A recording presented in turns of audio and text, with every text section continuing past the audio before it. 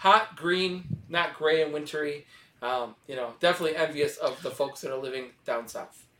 So, well, as much as it's wonderful to hear Chris talk about the weather in Michigan, the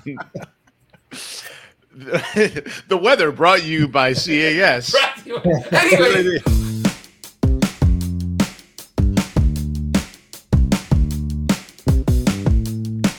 Welcome to Passion for Collecting, the official podcast of CAS, where we talk everything collectibles from toys to sports memorabilia. And now here are your hosts, Chris Whitlock, Ross Barr, and Anthony Spinicki. Hey there, toy fan! This is Chris Whitlock from Collector Archive Service. Welcome to CAS Presents Passion for Collecting. Passion for Collecting is the official CAS podcast. We're sponsored by Collector Archive Services. Visit our website at www.collectorarchive.com for collectible toys, video games, and packaged trading cards. I am here with my two co-hosts, Ross Barr and Anthony Spinicki. Merry Christmas, Happy Hanukkah, Happy New Year, probably Happy Thanksgiving. It's been a while since we've done this. It's February. It's February. You should have led with Groundhog's Day. So little bit of foreshadowing.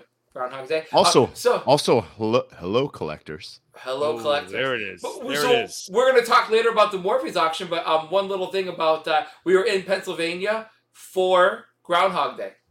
So I left on Groundhog Day, and I was sitting eating breakfast and they actually broke into the news to see Punxsutawney Phil, and he actually did see his shadow. Get out of here! He saw a shadow. He did. Yeah. Well, It was a gloomy, miserable. Didn't see that day. coming. So darn it, 6 more weeks of winter, right? Yeah. But anyways, guys, welcome back to the show. I hope all is well with you. I haven't seen you guys in a while. So what are you talking about? I just saw you last week. Well, okay, you saw me last week. We haven't seen you guys online in a while.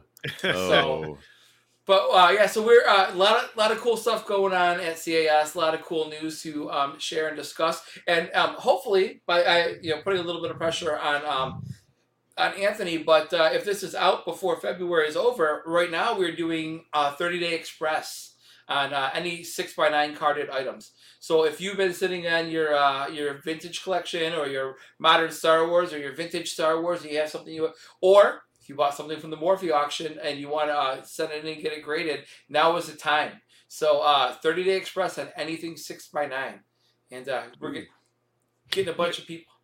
You know what I think we found out? Right, this is going to be a big surprise to anyone that runs grading companies. People like things turned around fast. Crazy. Right? Like, I don't know if you've ever heard that people don't like waiting a long time for their graded collectibles to come back, and people never talk about that.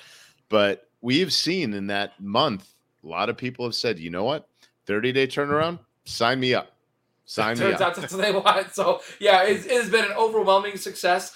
And what we're doing, so folks that are listening and don't know, you are send in obviously anything you want. Send in loose Star Wars, send in Transformers, send in, whatever. But what we want you to do is create an order for your 6x9 carded stuff, and then an order for everything else. The idea being is it helps us process that particular order a lot faster, and it gets through the process. It gets through the system a lot faster.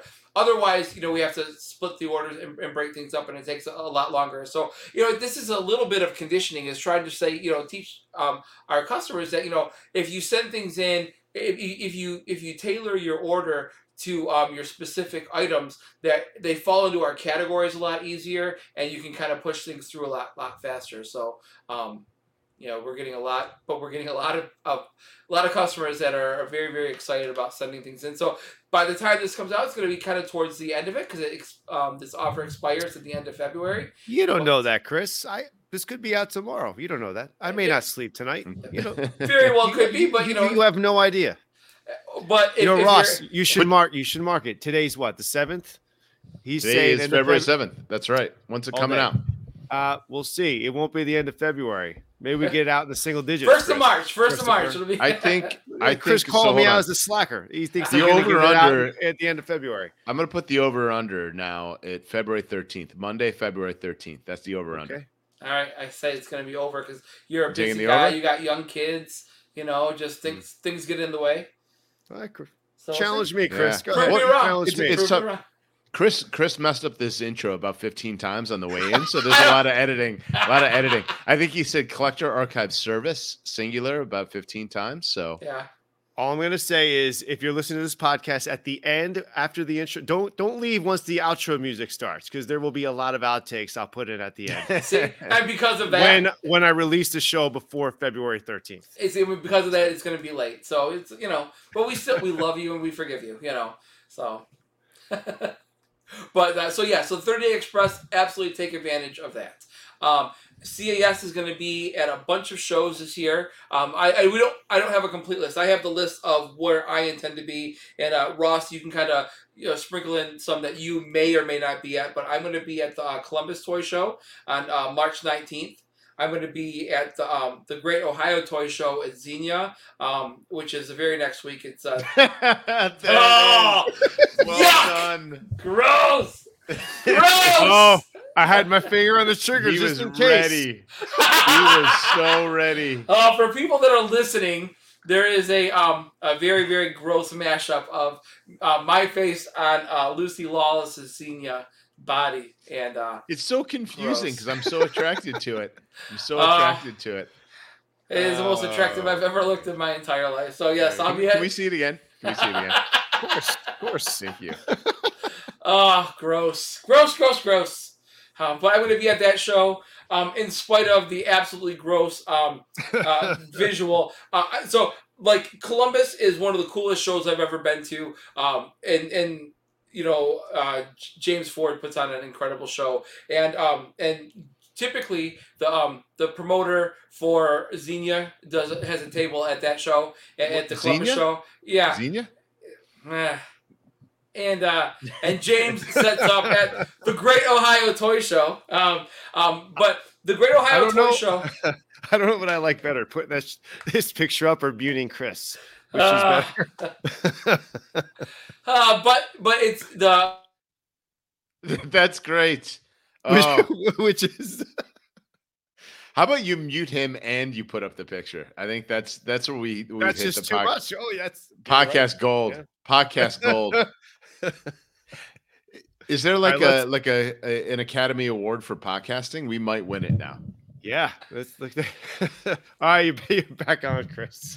Anyways, the Great Ohio Toy Show. I'm not going to name it by its other name.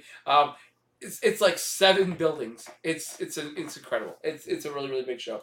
So Columbus and that show are great.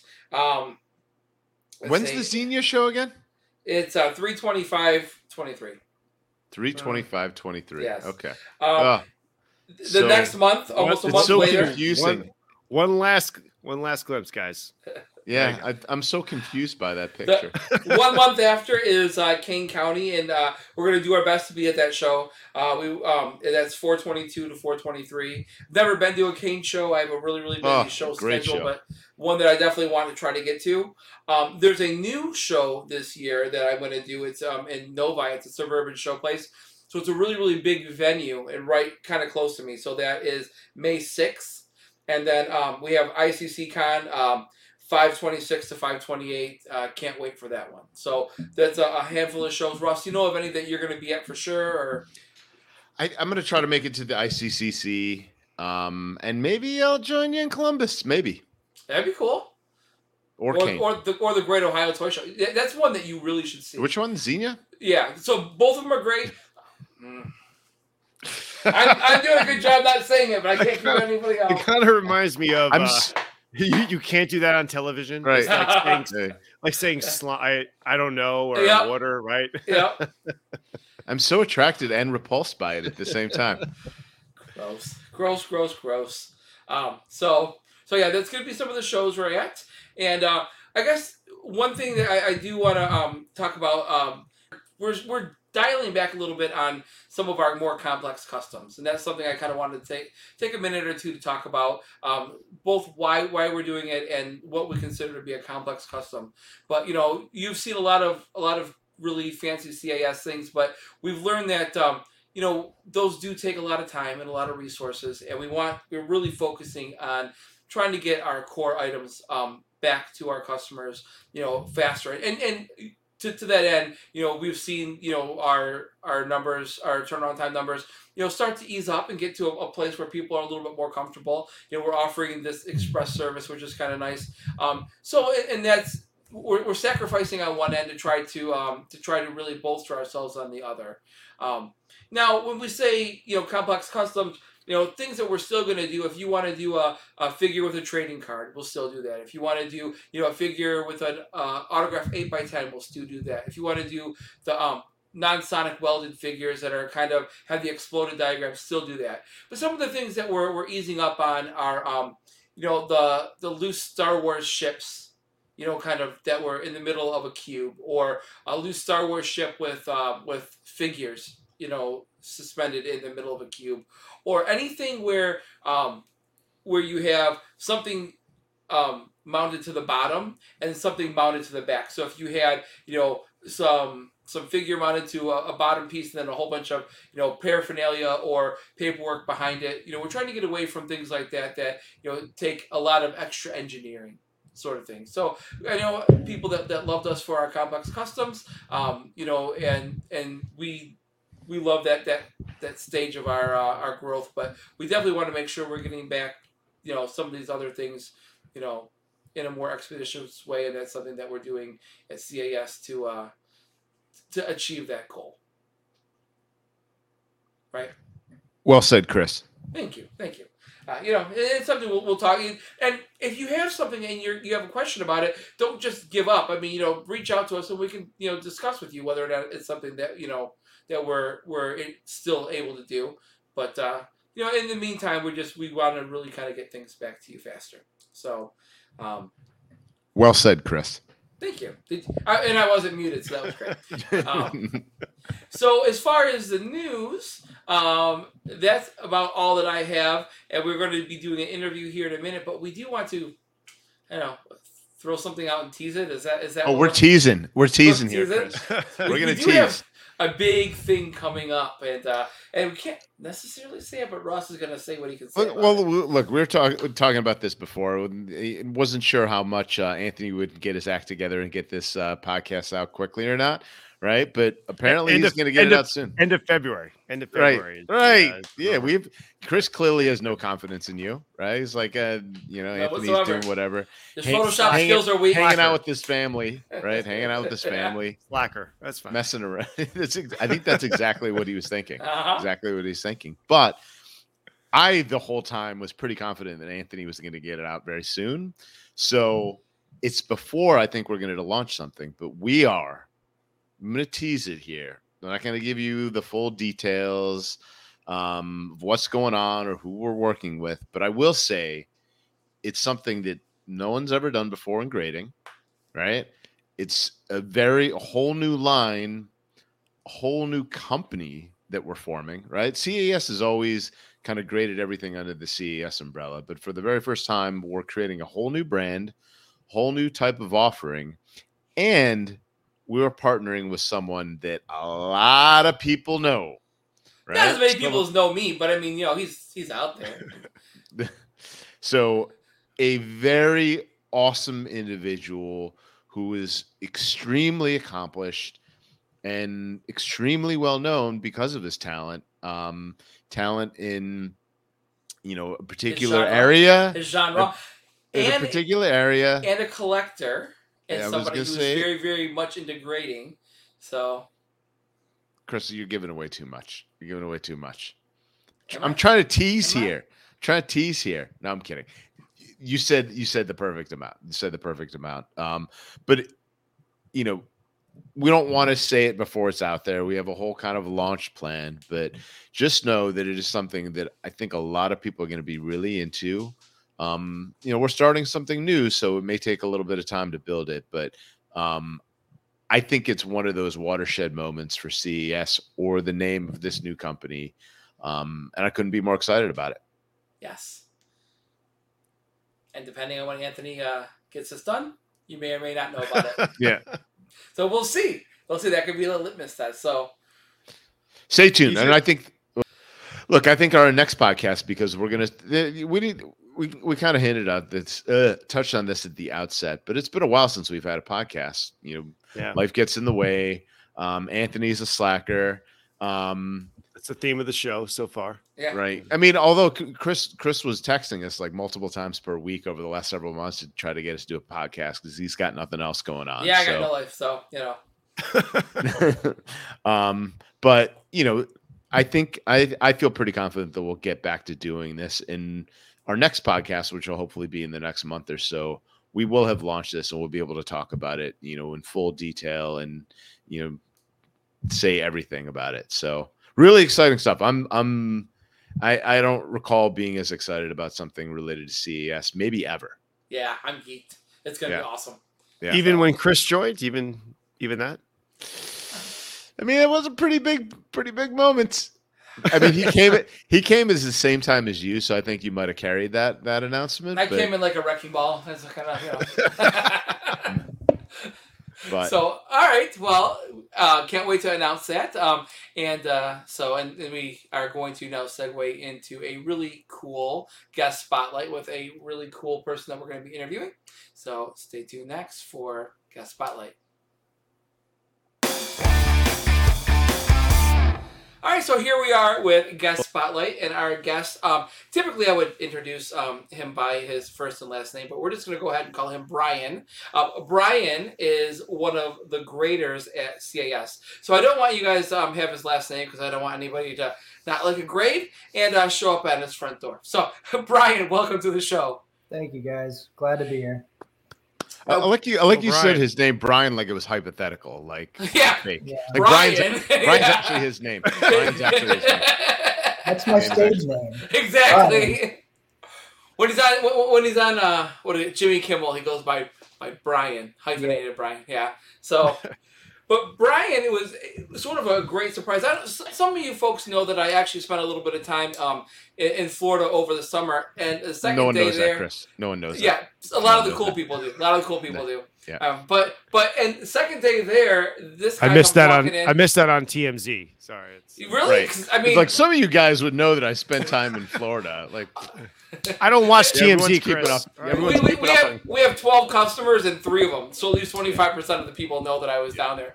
Anyhow, so Brian comes in, and Lee, who is one of our other graders, is like, this guy just came in with a resume that he worked at PSA and Beckett, and he wants to come work for us. So it's like, wait, what?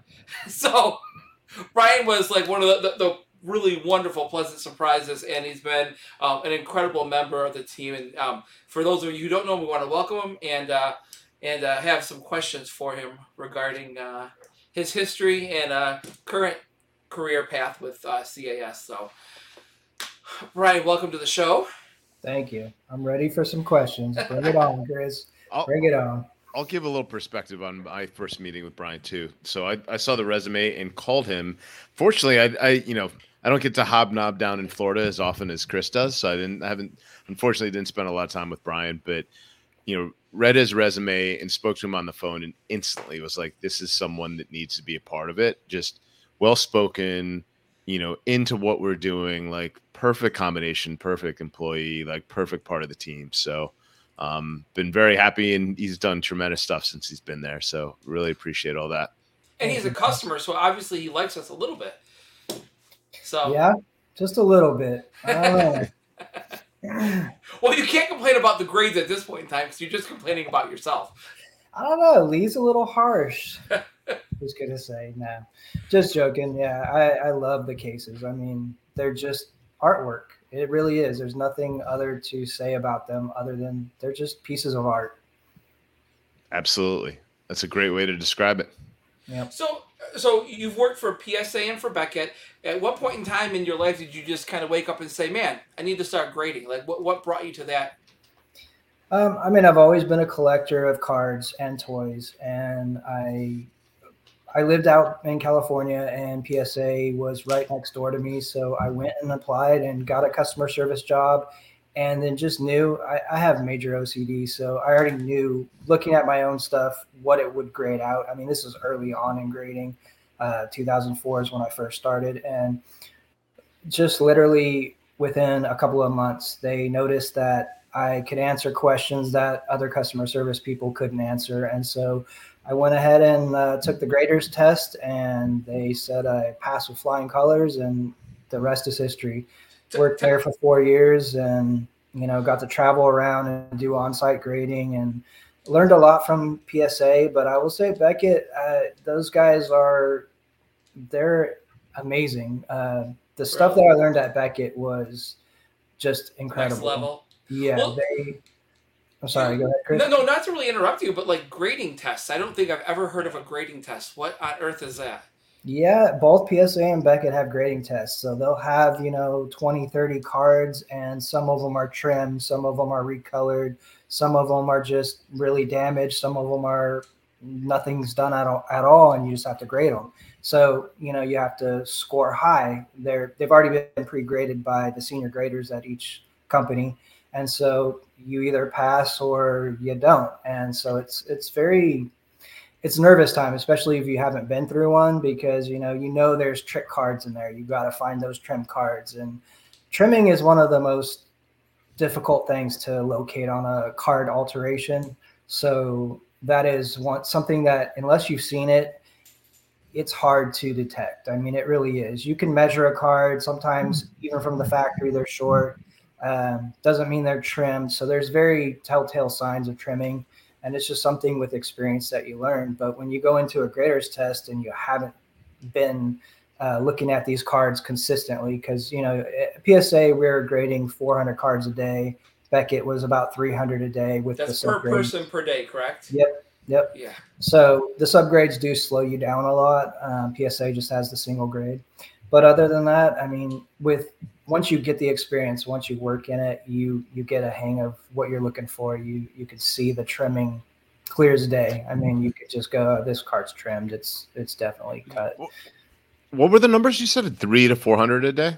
PSA is 400 and Beckett is 300. Wow. So that's it's a lot. 30, 40 an hour. Yeah. That's a lot. That's a lot. Are you using like any instruments or what do you use anything to like look for the trimming? Is it the naked eye, or do you use like microscopes a loop? I mean, we had microscopes, but not for trimming. The loop is the main tool that we'd use for Loops? trimming. Obviously, like a jeweler's loop. You want to measure the card as well. You want to make sure it measures up. But like I said, it can come short from a factory, so that doesn't necessarily automatically say it's trimmed if it's short. But other than that, there's telltale signs. I don't really want to give away a lot of the secrets, because those trimmers, they're getting high tech. I mean, I think there was a guy that bought or stole the actual factory blades from Topps that was cutting their cards. So they go to crazy extent to trim cards, and some Toy Tony stuff right there. Yeah, it's scary. I mean, it is. You take a card that's got a bent corner or a damaged edge, and you can or even they'll trim to make the centering better. It's happened. They do all kinds of things just to get the cards in a higher grade. And I mean, we've gotten to the point where you'll see like cards that have serial numbers, and that serial card or that serial number is in our system now, or in Beckett's system, PSA system, and they'll be able to say, well, this card was graded a 8, and now all of a sudden it's sent back to us and it looks like a 10. Red flag number 1, So, the grading companies are getting a lot smarter about detecting it, but just the experience. I mean, some of those guys at PSA, there were some guys that started at the very beginning, and Beckett, obviously, they've got a lot of experience there too. So both companies are pretty good at spotting all detecting all the trim cards, alterations. Well, fun fact, the very first card ever done by PSA was trimmed, right? Yeah, I mean, they've had some throughout the years. It's obviously trimming is a difficult thing, so it's very complicated. But I mean, even fake cards have gotten through. I mean, when you're doing that amount of cards per day, per hour, you're going to have some mistakes. We're all human, so it happens. And grading companies don't make mistakes. I'm sorry? Grading companies don't make mistakes. No, we never make mistakes. Yeah. Well, I will say this. So while I was down there, Brian was looking at some modern stuff, some the vintage collection Star Wars stuff, and he's like, yeah, I'm going to reject this one. It's got ink touch up, and from there's really no good reason to ink touch up a modern figure, and so really you say, okay, well, probably not a good reason to do it, but he showed me, he said, you can see bleed through from the edge. Clear as day you could, but then we actually, looking at it a little bit closer, you tipped it up, and there was actually an ink stamp on there. It's like a serial number that Hasbro must put on for some sort of reason that kind of bled through. It kind of to let you know that the kind of eye that Brian has, that has kind of transferred over to CAS. I was like, holy crap, you can tell really quick that, Brian sort of had an eye for it just right off the bat. Yeah, it's definitely, you can transfer the two grading cards, grading toys. It's a lot of similar things that you look for. There's a lot of alterations. Obviously, price stickers aren't on cards, but that's still, there's a lot of hiding going on in cards. They try and hide scratches, or people will erase autographs, things like that. So it's all there. We've seen it all. So once you get that eye for it, you just, your eye goes straight to those things that stand out. It's just a red flag. And like you said, sometimes it really is just a harmless thing like a stamp, but you got to be sure you're checking those because everyone's trying to get a higher grade. So I want to make sure we grade it accurately. It'd be interesting to and I'm probably stealing some of Chris's thunder, which makes me very happy, but to dig into that, I think that's probably people knowing your background. That's probably one of the more interesting questions I think could be asked of you is, so how is it different, right?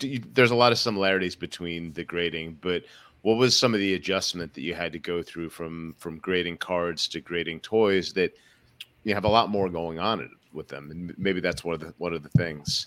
Yeah, one of the things that I think stood out to me is the reproduction weapons. I mean, obviously you have fake cards, you know what to look for, but with weapons, I mean, it's plastic, so people can do some pretty good jobs in reproducing these weapons. So that's been one of the things that stood out to me as far as being a little more difficult in the toy grading as opposed to card grading, because with card grading, you have pixelation that you can look for on the cards and stock feel and things like that. But so it was an adjustment to look at the reproduction weapons. So that would be the one big thing that stood out to me as a difference.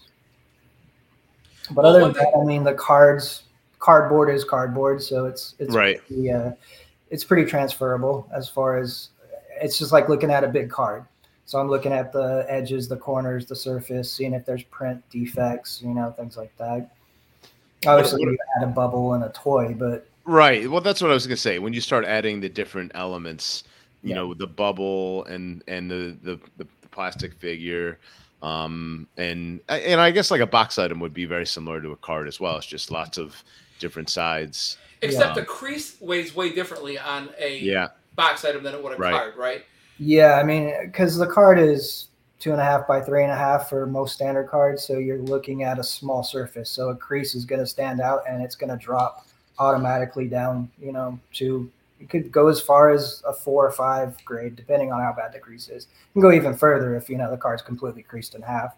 But yeah, it's a different. You're looking at that was one thing that Lee did really help me with. He's like, you got to understand you're looking at a bigger card, so give it a little bit more leeway because that crease isn't as big on the Star Wars card back as it is on a card, so it shouldn't weight it down as much, which I understand. It's definitely, you got to look at the whole picture of what size of the item we're looking at. Well, and a card is a finished product, whereas the packaging for a toy is not. So realistically, you're dealing with almost like a wax pack and the card on the inside all in one package in some respect. Yeah, that is true. And I mean, there's things like in grading cards that we don't necessarily do, like patch cards. We don't actually, if the patch has stitching that's gone, that's not going to be lower grade because the stitching is messed up. That's just part of the patch. So it's different because, like you're saying, you've got the actual product inside the bubble that we also have to grade and make sure that that paint applications are good. There's not any kind of damage to the figure inside. So there's a lot of differences, but it still is grading. basically overall everything is, looking the condition and figuring out what it looks like. So it's something I've got a lot of experience from cards, and I'm very appreciative of both PSA and Beckett for, opening my mind up to that. It's been interesting. It's been an interesting ride. I mean, my true passion is toys, so I've got a lot of experience with toys as far as a collector goes, and I've graded before. Unfortunately, I graded with AFA first. Sorry, guys, but I didn't realize that. Yeah, a long time ago. No, he wasn't. You didn't work there. No. Yeah, you were graded as. Okay. You submitted. I submitted stuff. So yeah. But and that was love AFA. CSA wasn't even in existence, so it's not my fault. Right. I don't know. Oh, good. Yeah, we'll have to kill you now if you submit to that. No. Brian, what toys did you collect? What were you into? Or still pretty much everything. I mean, I've gone my biggest collection is Transformers. I've always been a Transformer nut. Other than that, I mean, when I was born in 1976, so right in the time of Star Wars, my brothers gave me a lot of those figures. So I had tons of Star Wars figures. G.I. Joe, Thundercats, Silverhawks, Food Fighters, Muscle, TMNT, pretty much anything in the 80s I collected. And small gap once I graduated high school in the 90s where I didn't collect, but then got straight back into it. And I've been collecting ever since. Transformers again. I mean, that's just my go-to. I love Transformers, unfortunately. I love Transformers too. No, you don't.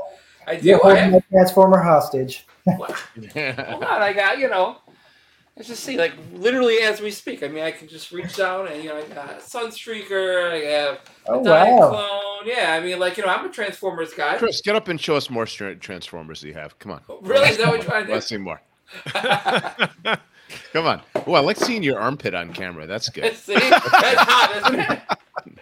I've worked out, help the viewers. I've worked out 3 times this year, so you guys are probably already getting to seal up the benefit of that. So, Chris, nice CAS polo shirt. See, I like that. Hey, I like that. I got my CAS shirt. Oh no! Look at that for the win, Brian. Love it. Nice. I love it. That is awesome. Perfect. I wasn't lucky enough to get a polo shirt though. Just no, these are for the executives. These are. And Chris. Yeah. So you mentioned that you really enjoyed working for PAS, but that Beckett kind of was next level stuff. In what way? So Beckett, it's amazing. They're like a tight family, and PSA was more. Everybody just did their job. They were great at it, but so Beckett, we would have weekly grader meetings, and for an hour we would talk about things we saw, about trends in the hobby, about cards that we're having trouble with, about suspected cards that are going to be coming in. Like, it just was everybody's knowledge in one meeting every week, and it was amazing. I mean, you could literally say, look, I saw this card that has been faked and everybody needs to see it. PSA didn't have that line of communication. I mean, everybody communicated, but it was more of a, I don't want to say like a conveyor belt, but it was kind of like that. Like, you get stuff done. Beckett was just, it was like a big family, and everybody helped everybody. It was, if you had a question on a grade, there was no problem with having a round table and everybody would put their thoughts in so we could get the grade right. Really? I just loved it. I mean, it was amazing. My son works there still, so that's how amazing that's cool. I got him in, and he's a senior grader over there now. So he actually graded one of my cards, gave me a 7.5, but I forgive him. Sorry about that, but hey, those gold frame cards come scratched up, and well, so it was a redemption. It was a redemption, and it came like in a large top loader, and it came broken right from tops. So Yeah. Hold on, you know that he actually graded your? I literally sent it to him. Yeah, my son didn't grade it though. He just submitted it for you. Yeah, okay. They have a specific way of having cards graded for employee type of situations, though. Okay. Yeah, so it's not a favoritism type of deal. Gotcha. Yeah, I was gonna say that's crazy if you could send it to a specific grader. Like, no, I just had him send it to Dason because that was his contact, and then Dason submitted it the right way. Yeah. I know who graded it. I can tell you that, but Can I get his last name and where's the address? nope. No, that's a secret I'm gonna never reveal. Yeah. No, it was actually really cool. In fact, let me see if I can go grab it really quick because it's an oversized card, and Beckett was the only one that would grade it. Can we mute Chris now that he's off camera? He'll never know, but unless he's still. Yeah, he doesn't. He's not going to listen. He's going to start talking, and actually, he can still hear me. He can still hear me. Right? You can't mute his sound. He's still talking though. Oh, it's great. Chris's show and tell. No, but this is something Brian helped me out with. So it's a 5x7 card. It's great. It's signed by Jeremy Bullock and Tamora Morrison and Daniel Logan. Cool. But nobody else would do it, so it was kind of a it's neat. Wait, what's the overall grade? I thought you said 7.5, and it's an 8. Oh, it's an 8. Yeah, it's an 8. So got 7.5 edges. It got a 7 for edges. Yeah. Yeah. So, but yeah, kind of a cool thing. So, yeah, that was fun. Yeah, a little side note, they said that they're not going to be doing those cards anymore. The thickness and the size is just a pain to hold on. Yeah, so they ended up almost like vacuum forming it. It's kind of put like through like a little piece of plastic. So it's I would imagine it is kind of a challenge. And they sort of take more of the CAS approach, right? Is try to do a little bit of everything, but sometimes it gets a little challenging. Yeah. So. Yeah, I mean, they're limited too because obviously they have to sonically weld their cases. It's not like us where we're actually putting the cases together. So. Right. Yeah. Right. A little bit more limited on what they can do. Was that a custom case that they made for that, or Yeah. do they have like slabs for that size card? They have slabs for that, yeah. But okay. They're sonic welders. They have to set up like a new horn to actually seal that size card. So it kind of becomes a task for them, but they just don't want to put a card that's going to move inside a holder so much. And that card in particular is very thick. So it's not like a standard size card. And so it's just, you got a big pocket in there. So it has a lot of ability to move, and they just don't want it being damaged in their holder. So yeah, they've done a lot of things. I mean, they can do comic books and photographs. They can case a lot of things, but just the thickness of that card, it's a hassle for them. And they don't want to, damage somebody's cards in the process of it. They did a lot of, like you said, it's almost like vacuum sealed inside that pocket. So they did a lot of work on that one.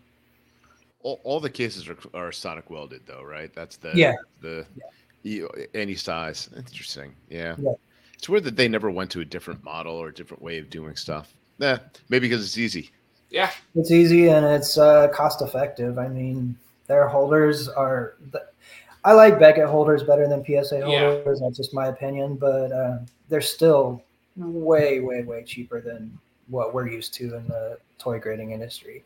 I mean, they can get their holders cents, and the sonic welding machines are expensive, but it's a very quick process. You put the card in the sleeve for Beckett, and then you put it in the holder and just push a button and you're sealing it. But for PSA, they put their card in. Some of them have sleeves, but not all of them do. But both of them have the same sonic welding machines. I mean, different manufacturers, but same style. So it's very easy and quick. Somebody can seal 200, 300 cards a day, one sealer. So as opposed to us building our cases and, like I said, making pieces of art, it's definitely something that is a slower process, but in the end looks beautiful. I have a 2-part question, switching gears. 2 parts. First part, card grading. What was your favorite or rarest or most interesting card you ever graded? Answer all 3. Yeah, answer all 3 to that one. But what's that? I say answer all 3 to that because they may be different answers. Right. Yeah, you can answer. Take the question as you want, and then I'd like to hear that also for toys too, since you've been at CAS. Like, what's the thing that you thought was coolest, rarest, whatever? I'm a little bit. I have to say I'm a hockey fan, so my favorite thing ever is a Gretzky rookie autograph. That was cool. One of the coolest things to see. I mean, Topps or O-Pee-Chee?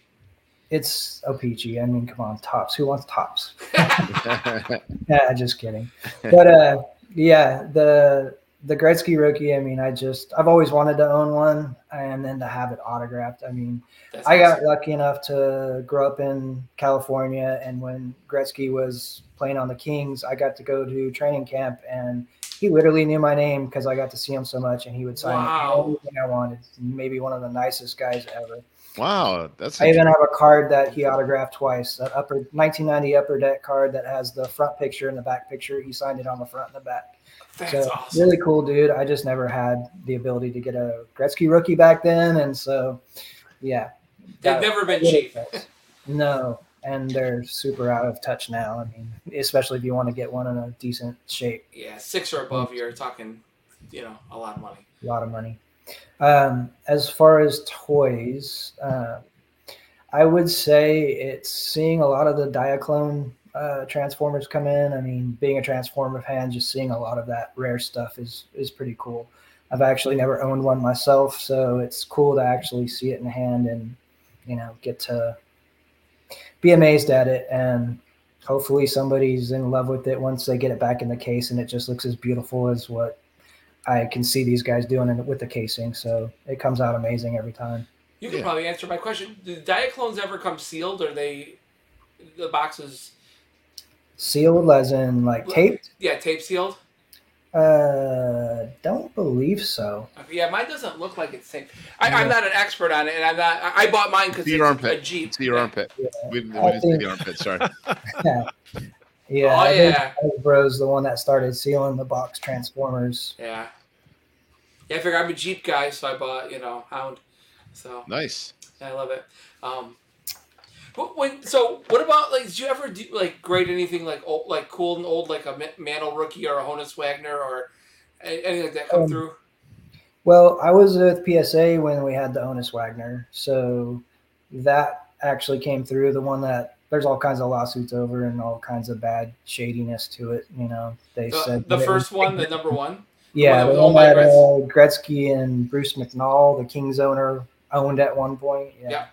So, I was there for that. Didn't actually grade it, but I got to hold it in my hand, which is kind of cool. Holy cow. That's awesome. Yeah. It's incredible. That's incredible. Yeah, I mean, I've seen so many cards, and the dollar amounts are just insane. I mean, it's incredible how much the card market has come up and how valuable some of these cards are. It's just insane. Especially the modern cards. I mean, there's LeBron James rookies that are in the millions of dollars. Patrick Mahomes rookies that are in the millions of dollars. Yeah. In the same category as Mantles and things of that nature. It's kind of crazy. Yeah. I mean, I always have a soft spot for some of the more vintage cards just because even though they weren't as limited as, say, some of those, LeBron James that are numbered out of 10, they're just special. I mean, the fact that they made it all these years, and some of these people have really, really great cards that are in great condition, and it's just amazing to see that, it truly is a piece of history.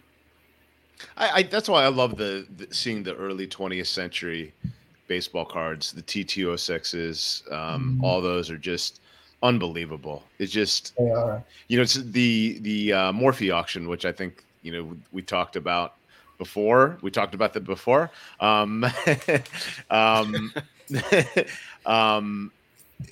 Seeing some, Chris, you saw those there? Just. Oh yeah, the Ty. Well, and I guess there was a Cy Young, Ty Cobb. Well, there was a 52 Topps brick, right? So there was a brick of 8 1952 Topps packs that sold for, after the buyer's premium, like $870,000. And the rumor has it, I guess you're not really into spreading rumors, but I will anyways. But rumor has it is the guy that owns PSA was the guy that bought that. Nat Turner, yeah. Yeah. So he has a pretty nice collection. Yeah. And the capital to spend $870,000 on a brick of old cards. Yeah, there was a lot of really cool. There was a lot of cool cello packs from the late 50s and early 60s. And you're like, how does this stuff survive? Unbelievable. I mean, truly, how does it survive? I mean, and back to Brian's point, that stuff is special, right? Like manufacturing rarity on 1 to 10. Whatever. That to me, that's like the golden ticket, which again is a special thing, but it's manufactured rarity, manufactured specialness. I saw on Facebook today that the time gap from today to 1987 tops is about the same time gap as from 1987 tops to 1952 tops. That doesn't make you feel old. But like, you think of like 1987 tops, you get them for what, $20 a box. They're very, very common. Junk wax. Right. But 52 top sells for $800,000. So it's crazy. So, and I heard too that the two of those bricks were found, and the guy opened one brick and then obviously kept the other one sealed. And in that one brick was the one and only 1952 tops Andy Pafko graded PSA 10. So that was the number one card in that set. And if you're trying to put together, I can't imagine there's too many PSA 10 1952 top specs, but the fact that the number one card you can get a 10 in it is just breathtaking. Yeah. I mean, with the PSA 10, it's kind of since they don't have a 9.5, you can lump in the 9s to 10s. Like it borderline 9, 10 will go to a 10 a PSA versus, at Beckett, you have to, the subgrades are there. So if you are kind of sliding towards a 10, you got to prove it because you got all your subgrades to back it up. So that's an interesting. That's actually an interesting little segue because sometimes people will talk about CAS grades versus AFA grades. In the different way we approach things. But there's actually a precedent in the market for that, right? Because like a PSA 10 is considered like the gold standard for cards, but a BGS 10 sells for significantly more and is much, much harder to get. Yeah, I mean a quad 10 is the best of the best. If you get a quad 10, you're in the money. Black Label is just amazing. Beckett has 2 stages over a PSA 10. Yeah. So I was thinking about this in respect to CAS grading. Do you think it's so? I don't think we've ever given out 100. I don't think it's possible. I don't think we do it. Like the 95 is the perfect. Yeah. Which you think about it in respect to card grading, like maybe that doesn't make sense. Maybe we should revise that. There's got to be something that is 100, right? Like I don't think you've given out 100 since you've been there. I don't recall that we've ever given one. I haven't. I have given a 95 before. Right. I'm pretty sure Lee said he's never given 100 either. So it's. I don't think we have. Things. But in the end, it's true. I mean, these are toys, so even in the factory cases, you pull them out of that factory sealed case, and there's gonna have damage to it. Right. So if you want to say something's perfect, it should definitely be perfect.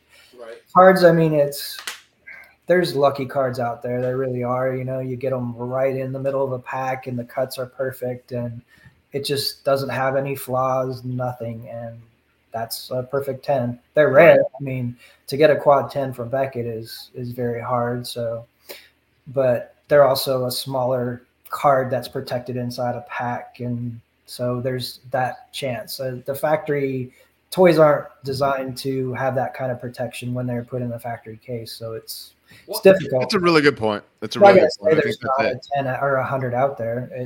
The 100 would probably likely be a loose figure more so than it would be a carded figure, right? Because there's a lot more factors that can affect a carded figure than it can be. Because anything that affects a loose figure or a carded figure affects the loose figure as well. But then you also have the carded elements to consider. You can have like a box item that could potentially be 100, right? Something that's just dead, perfect, nothing off the factory, perfect. But again, I think if we ever gave out 100, the hobby would lose its mind, right? Like we've never done this before. It's happening with a Funko Pop because I've seen some very clean Funko Pops. They don't absolutely. have a lot of problems with their paint apps, and their boxes are pretty.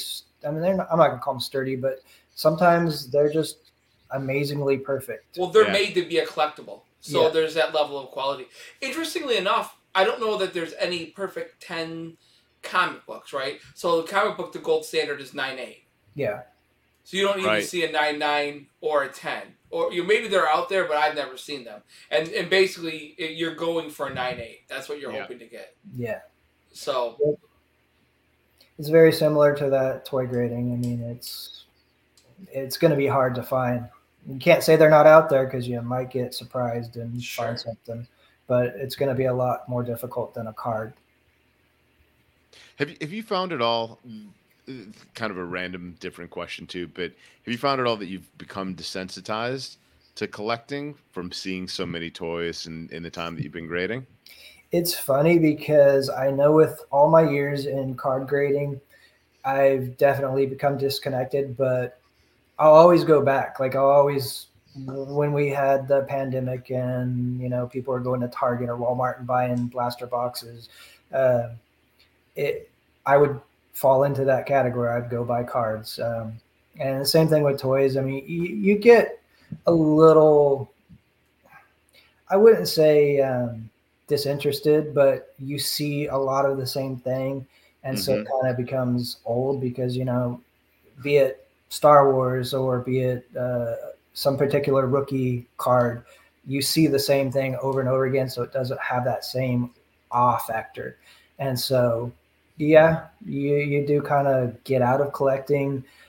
I still have a passion for both, particularly Passion for collecting? Yeah, for both, for toys and well, There you go. There you go. Yeah, for toys and cards. I mean, I'll always be a fan of autograph cards. I always love to get rookies autographed, and I like to get Transformer carded figures autographed, things like that. So one thing I'd like to see in toy grading is autograph grade. It's something that cards have for grading, and we don't have it in toy grading. And I think it would be cool because there's a lot of autograph stuff. I've seen a lot of autograph toys come through, and I appreciate a good autograph just as much as other people because autographs are just as valuable when they're perfect as a card or a toy is. So it's one of those things where you could have a dual autograph or an autograph grade as well as the toy grade. Yeah, there definitely is different levels of quality depending on the situation. I know I have a couple that you get these paint pens and you try to keep something dry, but I got one by I forget the guy's first name, but Constantino is the guy that did a Gamorrean guard at ICC, and I almost have to wipe it off and have it redone because it got something happened to it. It doesn't look very good, you know. So yeah, I always used to hate when I used to go autograph hunting, and you give the player a card, and then he'd sign it and hand it back to you, but his thumb's on the autograph, and you got his thumbprint. Oh, that sucks. It's cool. I mean, you got his fingerprint, but not. Yeah. Yeah, you can definitely talk about PSA DNA, right? Yeah. There it is, right there. Yeah. I mean, the good thing. I mean, I'm glad that we actually do handle autographs because that's something that AFA really doesn't do. So I mean, I've become a really big fan of autographs since becoming involved with CAS, and I just absolutely love that experience. So. Yeah, I think that was a big time actually take away from the grade for an autograph. Right. I was just gonna say they do, and we take the complete opposite approach that it enhances it, and we have a service to authenticate it. I think Chris is right on. It's something I'm certainly proud of that we do, and I think it enhances the hobby, enhances the collectible. Yep, I agree. Yeah, it's changed collecting for me because it used to be I didn't want to get an autograph on something because I didn't want it to lose value. And now I get an autograph on it because, number one, I like it, and I like to meet the folks that are doing the signing. But then on top of it, you have something that actually becomes more valuable. JSA comes to our facility, they actually authenticate it. So it's nice to have that sense of security and then have the provenance built into the case. So it's definitely been fun. To me, I still wouldn't do a vintage 12-back or vintage carded figure. It still feels a little strange to me.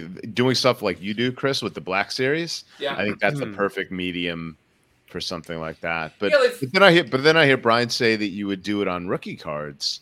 So is it more accepted, kind of in card grading for? Oh yeah, I mean, getting a rookie card signed is what you want. Yeah. It's also, I mean, when you get a rookie card signed for the player when he's a rookie, that is something that's more valuable. Wow. At the time Interesting. of their career. So it's definitely, I have a Bumblebee carded figure that I got signed. So, and that's one of my prize collections. It's just. That's cool. Well, I think that probably wraps up this portion of the show. Because keep it, I think Anthony will be happy that I kept it, to under an hour. So For once. for once, That's good.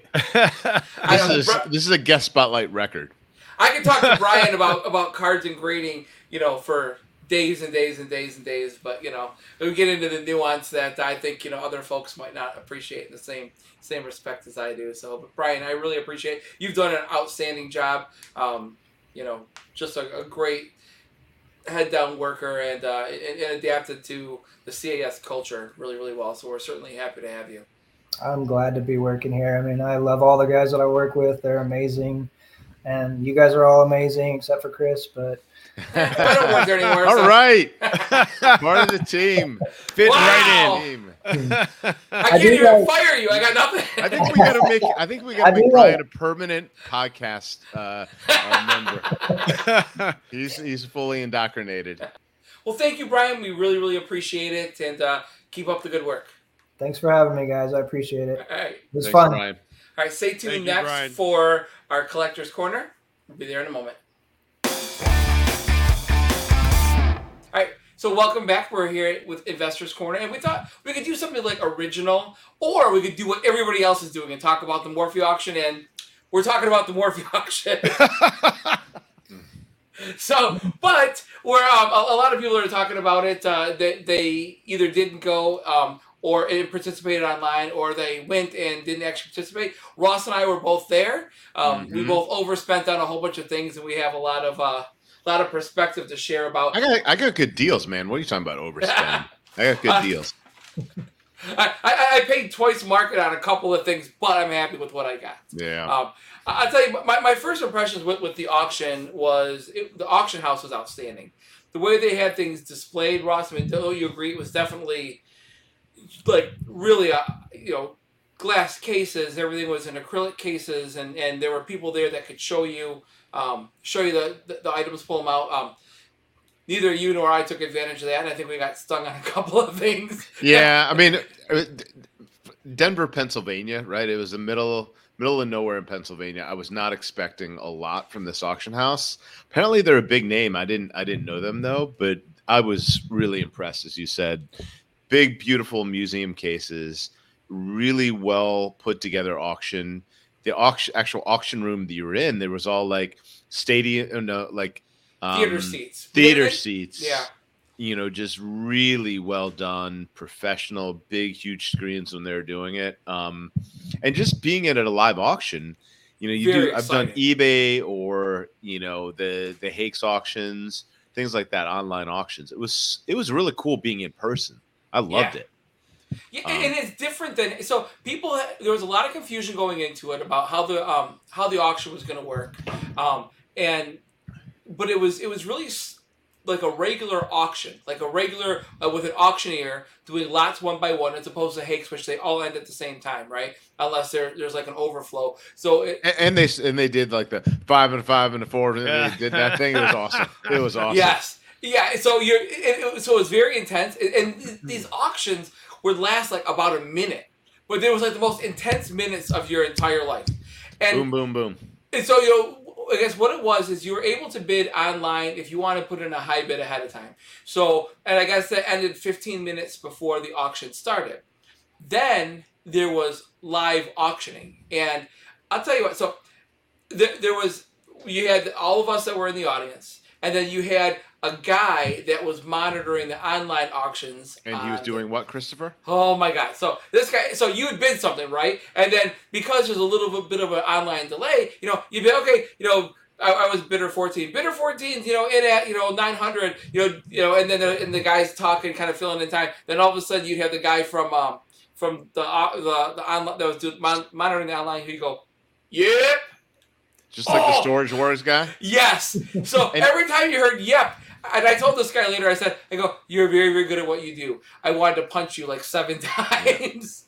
You're this young kid, and every time I would bid stuff, and I would be bidding more than I wanted to spend already, and you hear, yep, and you have to like, oh, do you go back again? Because then they point right back to you, and they're like, bidder 14, what do you got? And it's like, oh.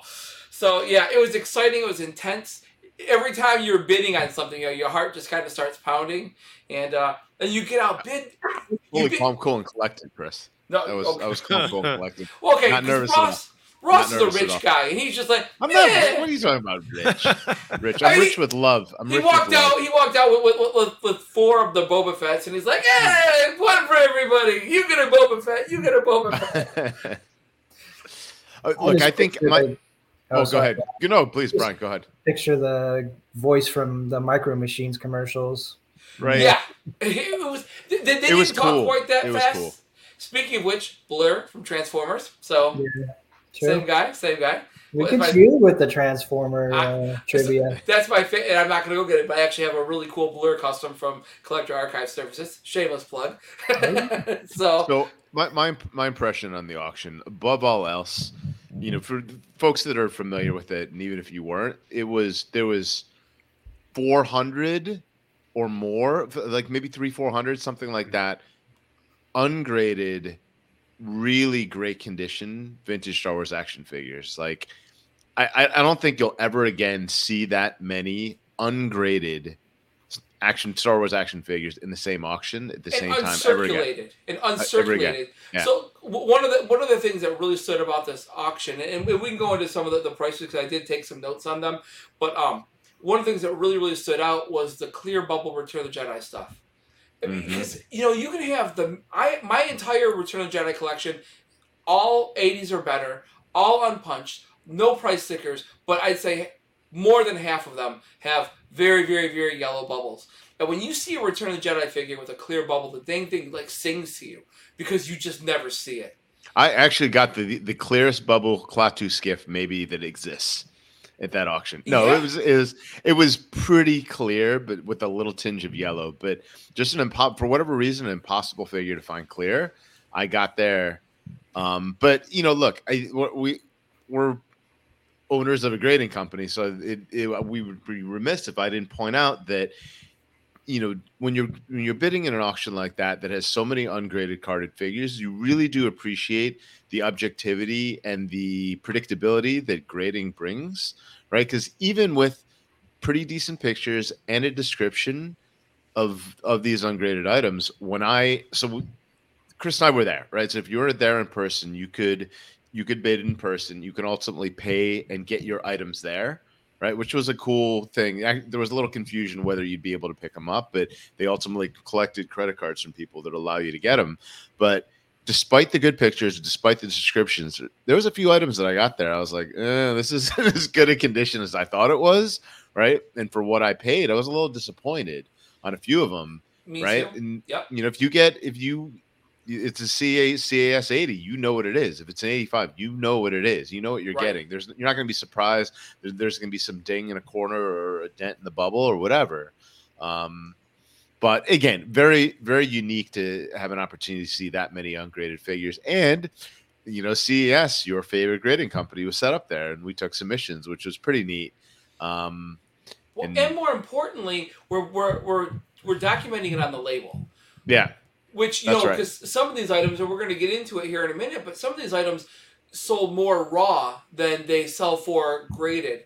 Because I think people wanted to be a part of this experience. To say they own something, part of this, I don't know if you want to call it a find, but ultimately, there was a guy that had 400 carded figures that he's had for 40 plus years that were uncirculated and were in exceptional condition. And, the prices reflect the fact that people were really caught up in the fact that this was a very unique situation. Six DT Lukes carded. Right? 5, yeah. 5? Who's counting? Chris is counting, apparently. Yeah. How many Boba Fett's? I think there was like 7. He's got notes. Boba Look at this Fett's. guy. 1, 2, 3, 4, 5, Look at this guy. 6. Yeah, Hey, 8. Chris, I thought you said Ross bought all the Boba Fett's, but he only got 4 of them. Exactly. Well, he only got 4. He Right. didn't let the ones that were punchy. He's like, it's crap. It's crap. Yeah, I don't care. Well, about They were all going for like 14,000, 15,000. That was a lot of money for an ungraded Fett that could be a 75. It could be, but the thing is, I think that any of those that show up at CAS, and Brian, if you're doing labels, we actually are putting on the labels for them by request, 2023 Morphe's auction, because this was sort of from a Star Wars standpoint, a very monumentous occasion. So Yeah. I definitely like the idea of labeling that so it can, it came from that auction. It's gonna add a little bit of value to that, additionally value. Right. Well, PSA did that with Dimitri Young's collections. Every now and again, you'll see, from the Dimitri Young collection. Dimitri Young was a former Major League Baseball player and a really big collector, and he sold off some of his collection. Twins? Am I right with that? Twins? He played for the Twins? The Tigers for a little bit, I think. Yeah, right. I don't know. All right. So it shows that's how little we know. Anyways, move on to the investor side of all this. So like I said, I do have some notes. So 12 back. So one of the things that we noticed about the auction is things started off high, and then there was a lot of the exact same thing. So my impression was it would start off high, and then as people got theirs, they would drop off, and things would drop. The prices would drop, and exactly the opposite would happen.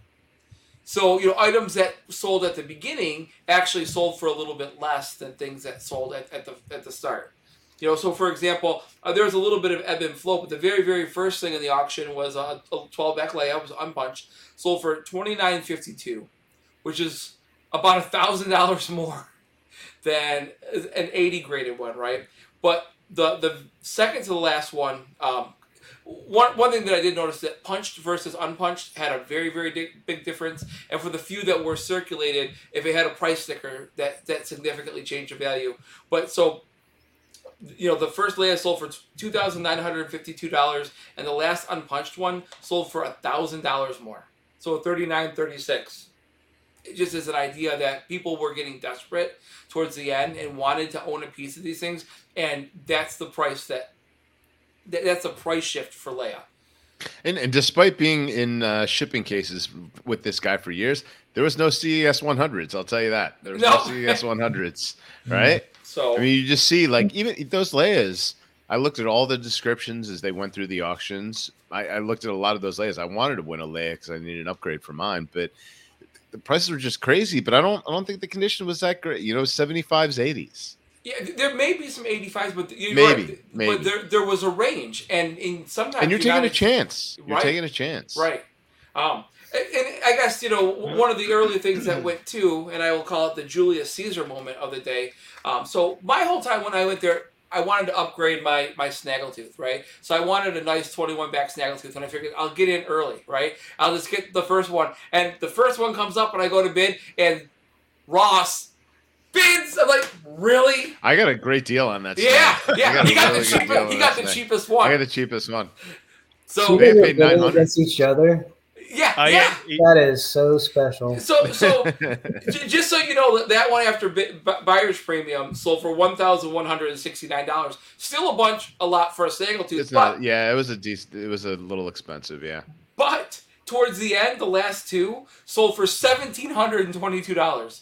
$600 difference. So, Ross screwed me, which that we would expect nothing else, right? Well, interestingly, I went into the auction not expecting to bid at all, except to bid you up.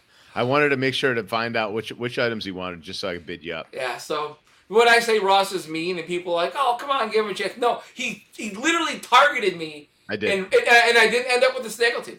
Hey, Chris, Ross has a Snaggletooth available for sale if you want to buy it, Interesting. Yeah, I'm Actually, I upgraded. I have a 65-70 condition one. If you want to, I'll send it your way. No, you said you have one, right? Yeah, I have one. I wanted an upgrade. Mine's a yellow bubble.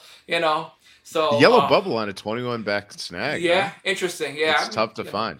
Well, speaking of yellow bubbles, we should talk about that yellow bubble DT Luke. Yeah, so that was very interesting. So there were 5 double telescoping Lukes, right? And the prices range from a low, which was a punched. They were all 12Cs. A punched one, the low was $27,060, right? And then that's all in, including buyer's premium? That's all in, including. And then you had 3 of them that sold all for the same price, which is $31,980. So I think that was probably almost like a pre-bid sort of thing, right? And then we had one, which had a slightly yellow bubble, and I didn't take it out to take a look at it, but the tip was not sticking out of the saber itself. And Chuck yeah, Chuck Lang. Chuck Lang, who did all of the descriptions, said that he thinks it was missing the filament altogether. And we couldn't tell one way or the other, but that one ended up selling for $41,820. So it was punched and had no tip. And I sort of wonder if whoever bought it because it was a factory error without the filament. It has to be why. It has to be why. I mean, the yellow bubble certainly would turn me off, everything else being equal. But, for that to be the highest value one, and I was close when there was a bunch of people. The woman, one of the women working there, pulled it out of the case, and there was a bunch of people, nerds collecting, like looking underneath it and around. Like see like a collection of nerds like descending on this carded figure, like, oh, where's the filament, right? Like trying to look down at it, we couldn't see it. So I think that might be it. I didn't hear how that one concluded though. Yeah, somebody knew something about it that we didn't. So I mean, it's just really, really crazy that the lease condition was so because the thought was as that one was coming up, and Ross kind of said to me, "Is like if there's one that's going to go cheap, it's going to go this one." And quite frankly, the opposite happened. Yeah, don't listen to me. The opposite happened. So I get the George Costanza effect. Yeah, do the opposite. But like some of the. But again, that to me, assuming that it is missing the inner filament, like how weird are collectors, right? Like something's missing, and that makes it like way more valuable. Here's a broken toy I want. Right? Like how stupid is that? But it makes perfect sense. It makes perfect sense the way the collectors think. It's so one thing that actually I bid on and stopped. And we still the verdict's still kind of out on this one that went for, still double what it would normally go for. But we had a Power Droid that wasn't labeled as such, but was the short V version. And it ended up selling for $1,600. But it wasn't labeled as that. And it's kind of one of the hot variations that are out right now. So I thought that was kind of an interesting sell. And all the rest of them were there was like 9 Power Droids, and all the rest of them were the regular style, but it had one carded short V1. Another interesting thing was, and I've mentioned this, I've talked about this for a while, and people kind of hemmed and hawed whether this really exists, but they had an entire case of Yodas. Sold it as an entire case of Yodas. Oh, yeah. So 24 uncirculated. Most were unpunched. There were a couple of punches that actually were with the case itself. So you had the case, and you had 24 Yodas. I hope we're not actually asked to encase that, because that's going to be one huge.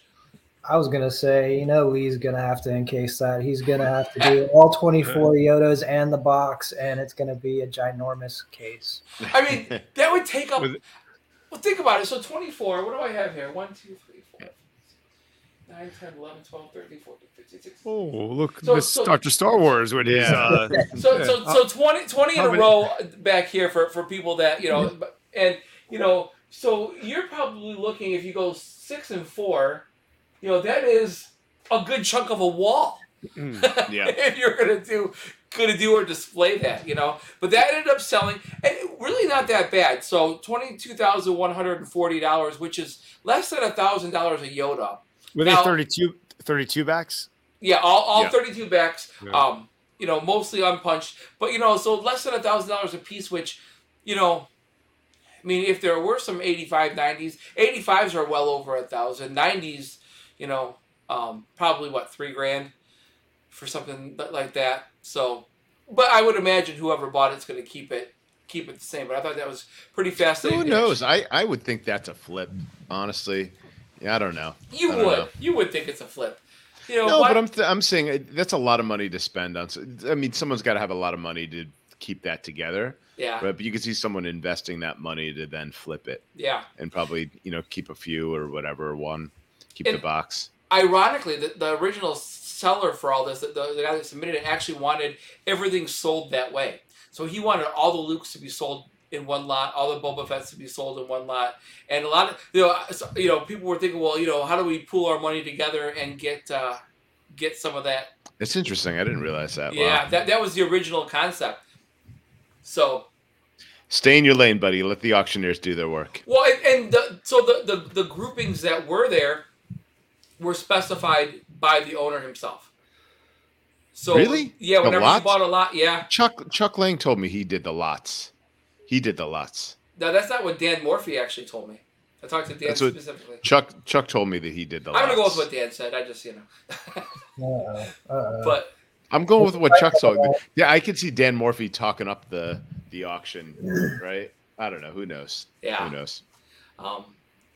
So then we had the Boba Fett's, right? The Boba Fett's ranged from 14,760 and went up to 21,900. The last one that sold. So again, these prices started to bid. What was very interesting is the unpunched ones. Most of them sold for the exact same price, which was 15,990. You had 4 of them sell for that price, and the unpunched ones all went for 14,760. Dude, I remember when I first started collecting. The first real big expenditure I had was on a Boba Fett. I think I paid $3,500 or $4,000 for a graded 80, and I thought it was a tremendous amount of money. And it is. Like $4,000 is a lot of money to spend on an action figure, right? But like $20,000, dude, crazy, ungraded. I had one back in the day, 1994. I mean, didn't have a lot of money back then, and I paid $900 for it. Wow. Unpunched, It was beautiful. So yeah, that same thing now is $14,000 or up to $21,000. Outstanding. But again, so you're looking at, you had, again, what would I say, 7 of them at like $15,000 a piece.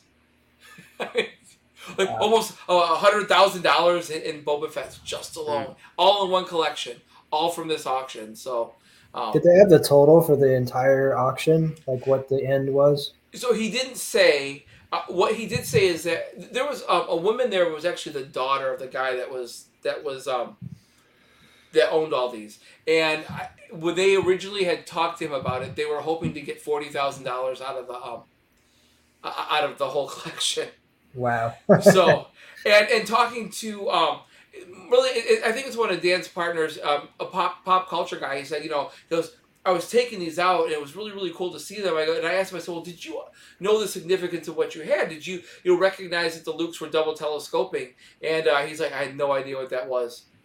So it was nice that Chuck reached out, and that the community kind of said, look, I mean, yes, we all want a deal, but no, we're not going to let these things pretend like these things are something that they're not, So, and I think that they were probably really surprised by some of the prices.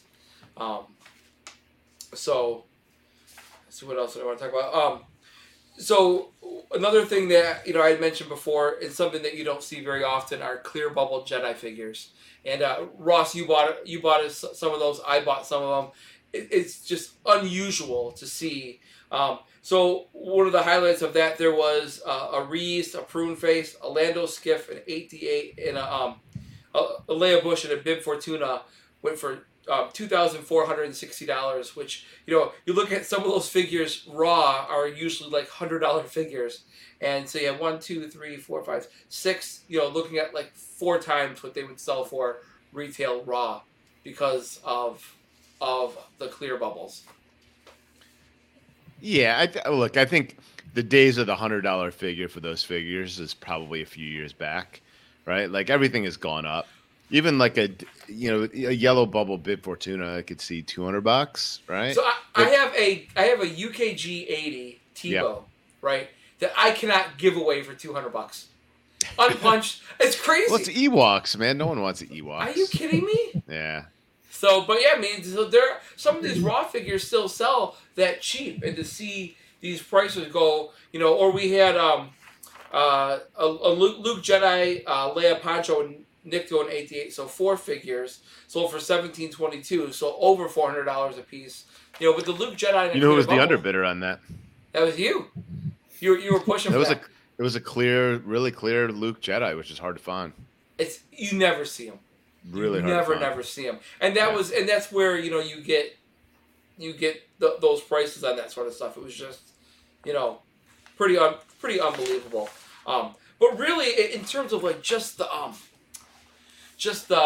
sheer Ross uses the term bananas for numbers, were the 12-backs.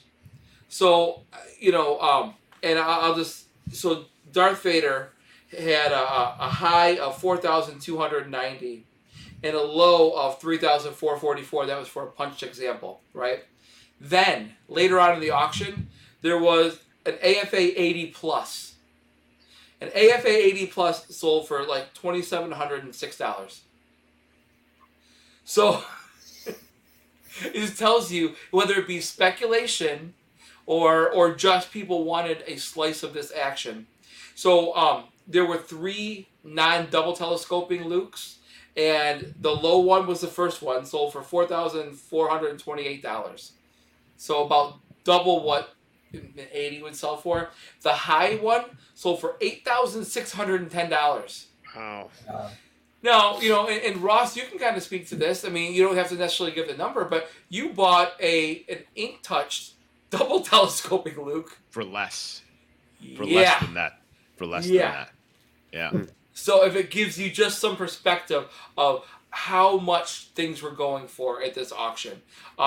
Another one that stood out as a head scratcher. So, the first Chewbacca, which was punched, 12-back, sold for $1,478. Bit much for a Chewbacca, but he had a high of $4,920 for a Chewbacca, which really, I would say, is like one of the lower tier 12-backs. I would agree with that. Sold for, again, you're probably looking at a raw one is $1,000, $1,200. You look and this sold for really almost $5,000. So I mean, just the story of the 12-backs. We had an AFA 75 R2 sold for $1,599, and you had a raw one sold for $4,182. You had a AFA 85 Stormtrooper sold for $3,400, but you had a raw one sold for $4,920. And you had the opportunity to like go and look at these raw cards like up front ahead of time. You can go to the case and see them, hold them, and get an idea of what condition they were in. So you get an up close look at them. Yeah, and I didn't. Neither Ross or I did a really good job of taking advantage of this because we really probably should. Chris didn't. I did. Not surprising. Did you? Because some of the stuff you bought makes me wonder why you. Well, you know what it is. I looked at certain other things, but what I ended up bidding on was not the items I looked at. Yeah. So maybe I did do a bad job. Maybe you were right. I did do a bad job. The funny thing about Ross is, I had on my phone, I had an app. And I had all the ones that I was looking for. I had kind of a range I was looking to spend, the item number, so I knew when it was coming up. And Ross would be like, something would pop up, ooh, that's nice. And he'd go look for it on his phone while they're bidding. Well, that was the beauty of it too, right? So you couldn't see it that well in person. They had actually everything was locked away. They didn't have the actual pieces when they were auctioning it, right? They were all locked away in the cases, but they had a picture on a big TV when you're in the auditorium. But you couldn't see the condition on that, but you could follow along on your phone and read the description and look closer to the picture and magnify and stuff like that. So it's kind of what I did along the way. So it made going and looking beforehand kind of pointless unless you were going to like remember. I mean, even with your list of like 30, 40, 50 figures, you couldn't remember exactly. I mean, you wrote, this one looks good. This one looks bad, Well, where I bought a Greedo, which is, very likely going to get an 85. It is outstanding, right? But I bought a Walrus. Hint, Brian. 85. Well, you're right. But you know what's good for you, Brian? I'm thinking what's good for you. 60. Well, that's a really quick segue though, Brian. One of the things about CIS is that we took in probably 100 pieces from this auction, and when they get to you, you don't know whose is whose. No. Except the really nice Greedos, Chris's. But there were a couple that were submitted. But so people that wonder, if we do get preferential treatment, Brian, that's one thing you can speak to, right? There are no names on these things when they come to you. Correct. Yeah, we just get the figures and the order number, and that's it. Yeah, but if you see a really nice Greedo, give it a 70. Wow. Any really nice Greedo. And Snaggletooth. And Snaggletooth, Return it as altered. Yeah. Rejected. Even worse. Rejected. cut the corner and be like, oh, it's trimmed. It's trimmed. But I bid on a Walrus Man that looked really good in the pictures, and when I got it in person, it's probably a 75. The description was, that it came from the find and that it was in good condition. It was punched. I knew it was punched, but I probably overbid on that one in that case, and it's like, kind of a. What about the lot? So I bought a lot. Again, this just shows you that there's value in grading, right? I bought a lot, and in there was an AT-AT Commander carded, and like the back had separated from the front, right? Like half the back was like hanging off, and I don't recall that being in the description. Had that been graded, there's no, it would have been like a 20 or 30 or whatever, right? Yeah, I would have never bought it. Would have never bought it. So yeah, it definitely shows, definitely that, somebody can call something mint, but mint is in the eye of the beholder, so to speak. So I ended up buying that. I bought a Greedo, a Walrus Man, and then a 5-pack of Jedi figures because it was a Reese that I really, really wanted. And I'm gonna get I'm excited to get the Morphe's label on it, and Ross. So this is how it goes. So not only did Ross show me up by bidding on my Snaggletooth, right? Sure did. But then they would go and you could pay for them and they would pick the stuff out. And I had 7 figures and I'm proud of myself and I rolled the card up to the table and I'm starting to submit. And Ross comes in with friggin' out of 500 figures, like, move aside. It's like, oh. So, just made I'm counting that right now. 17 figures. Yeah. I got 17 figures, but a lot of them are lots. The lots are where the deals were. Yeah. Right. A few of my purchases were individual ones. The lots were all like, get them, upgrade some, maybe sell one down the road. So. Yeah, there was, especially early on, the conditions were a little off, but there were some Power of the Force lots that I think that the cumulative price of the figures were less than what they would sell for graded loose. So, that's where there was a little bit of money to be made on some of those, But the Power of the Force, some of that Power of the Force stuff, I don't know if he bought them at retail as opposed to, buying by the case, but they ended up selling for less money, and the condition were a little soft, I'll say. So, but yeah, that was the auction. I had a great time. Ross, you had a good time. The book is going to be something I'm going to keep forever. Got a little bit dinged up in the airport, but really, really, really, really excited about it. Can't wait to get my pieces back. And if we actually are back to doing this podcast semi-regularly, it should be back in about 30 days. So I should be back in time for our next podcast. Nice. Trying. That was really cool. So Lee's gonna kill me, but I think it'd be cool to put that book next to one of the figures you got as a whole, piece of the auction. That would be cool. That would be kind of cool. I do have the Jedi figures. There are a few that were, that I didn't necessarily need, and to have that would be interesting. Yeah. Cool display, but I didn't tell you to do it because Lee would yell at me. So. Well, especially the book's heavy. It's going to be extra reinforced. So it's not only would Lee be mad, but Ken would be like, "Really?" And to make extra thick clips. And, it's a heavy book. It's a heavy book. Yeah. I think Lee would yell at you regardless of what you do. Yeah. Yeah. Lee caught on to the pick on Chris thing really early. So. Whereas it took you like a good chunk of a podcast, Lee kind of just slid right in. So yeah. I mean, I was told to pick on you from day one. I thought you were a nice guy. So yeah, it turns out nice guys finish last. So he's a good sport. He really is a good sport. Good whipping boy. So well, cool. Look, we kept this one under. This one's going to be probably under 40 minutes by the time we wrap it up. Yeah, doing great. Look at that. Look at that. People might actually stay for the whole thing this time. So, well, cool. Does anybody have any final thoughts you want to say before we close this up? You mean my 2 cents? Come on, Chris, you don't know the names of the segments? You forgot them? Come on. Yeah, it's been a little while since we've had the podcast. It's been a while, so. And I'm old. I think I figured out what I want to say for my 2 cents. Sure. All right. So my 2 cents is I'm really glad that Ross got that snaggletooth and Chris didn't. Balls. Nice.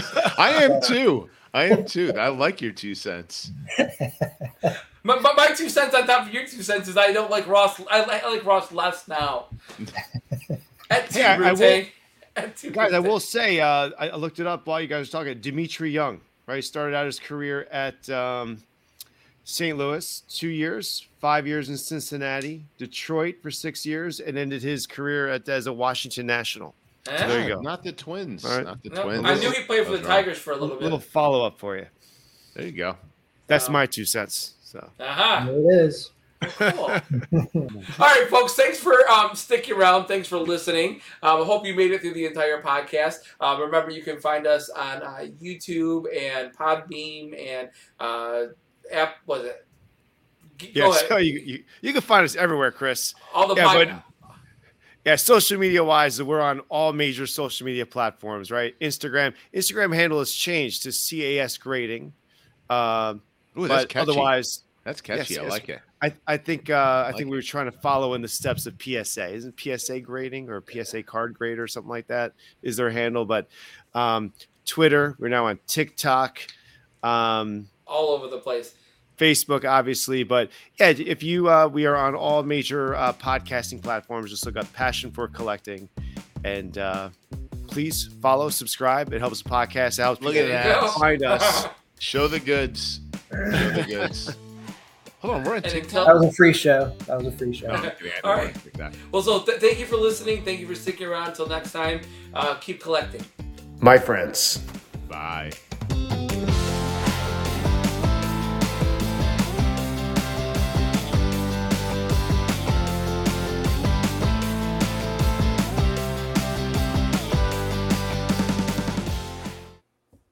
Hello, toy fans. This is Chris Whitlock from Collector Archive Services. Ugh, let me start over. Collector fans, Yeah. maybe? Collector fans? All right, can I start over? Hey there, toy fans. Okay. Hey there, toy fans. This is Chris Whitlock from Collector Archive Service, and welcome to CAS Presents Passion for Collecting. Passion for Collecting is the official CAS podcast. We are sponsored by Collector Archive Services. Visit our website at www.collectorarchiveservices, www.collectorarchiveservice, to get your toys. It's services Toys. with an S. Oh, Isn't actually, it it's just not. Collector It's Archive? Collector Archive.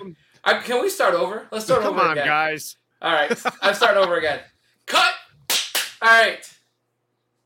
Hello, toy fans. This is Chris from Collector Archive Service. Nope. Hey there, toy fans. Why? Come on. Hey That's there. your signature intro. Pull yourself isn't it? together, Chris. All right. Pull yourself Got it? together. Cut. Ready? All right. Am I getting that wrong? That's your signature intro, isn't it? All right. Corner, and we thought we could do something like I would Really, start really- again. I would start again. hot, green, not gray and wintry. Definitely envious of the folks that are living down south. Uh-huh. So, Well, as much as it's wonderful to hear Chris talk about the weather in Michigan, the weather brought you by CAS. anyways,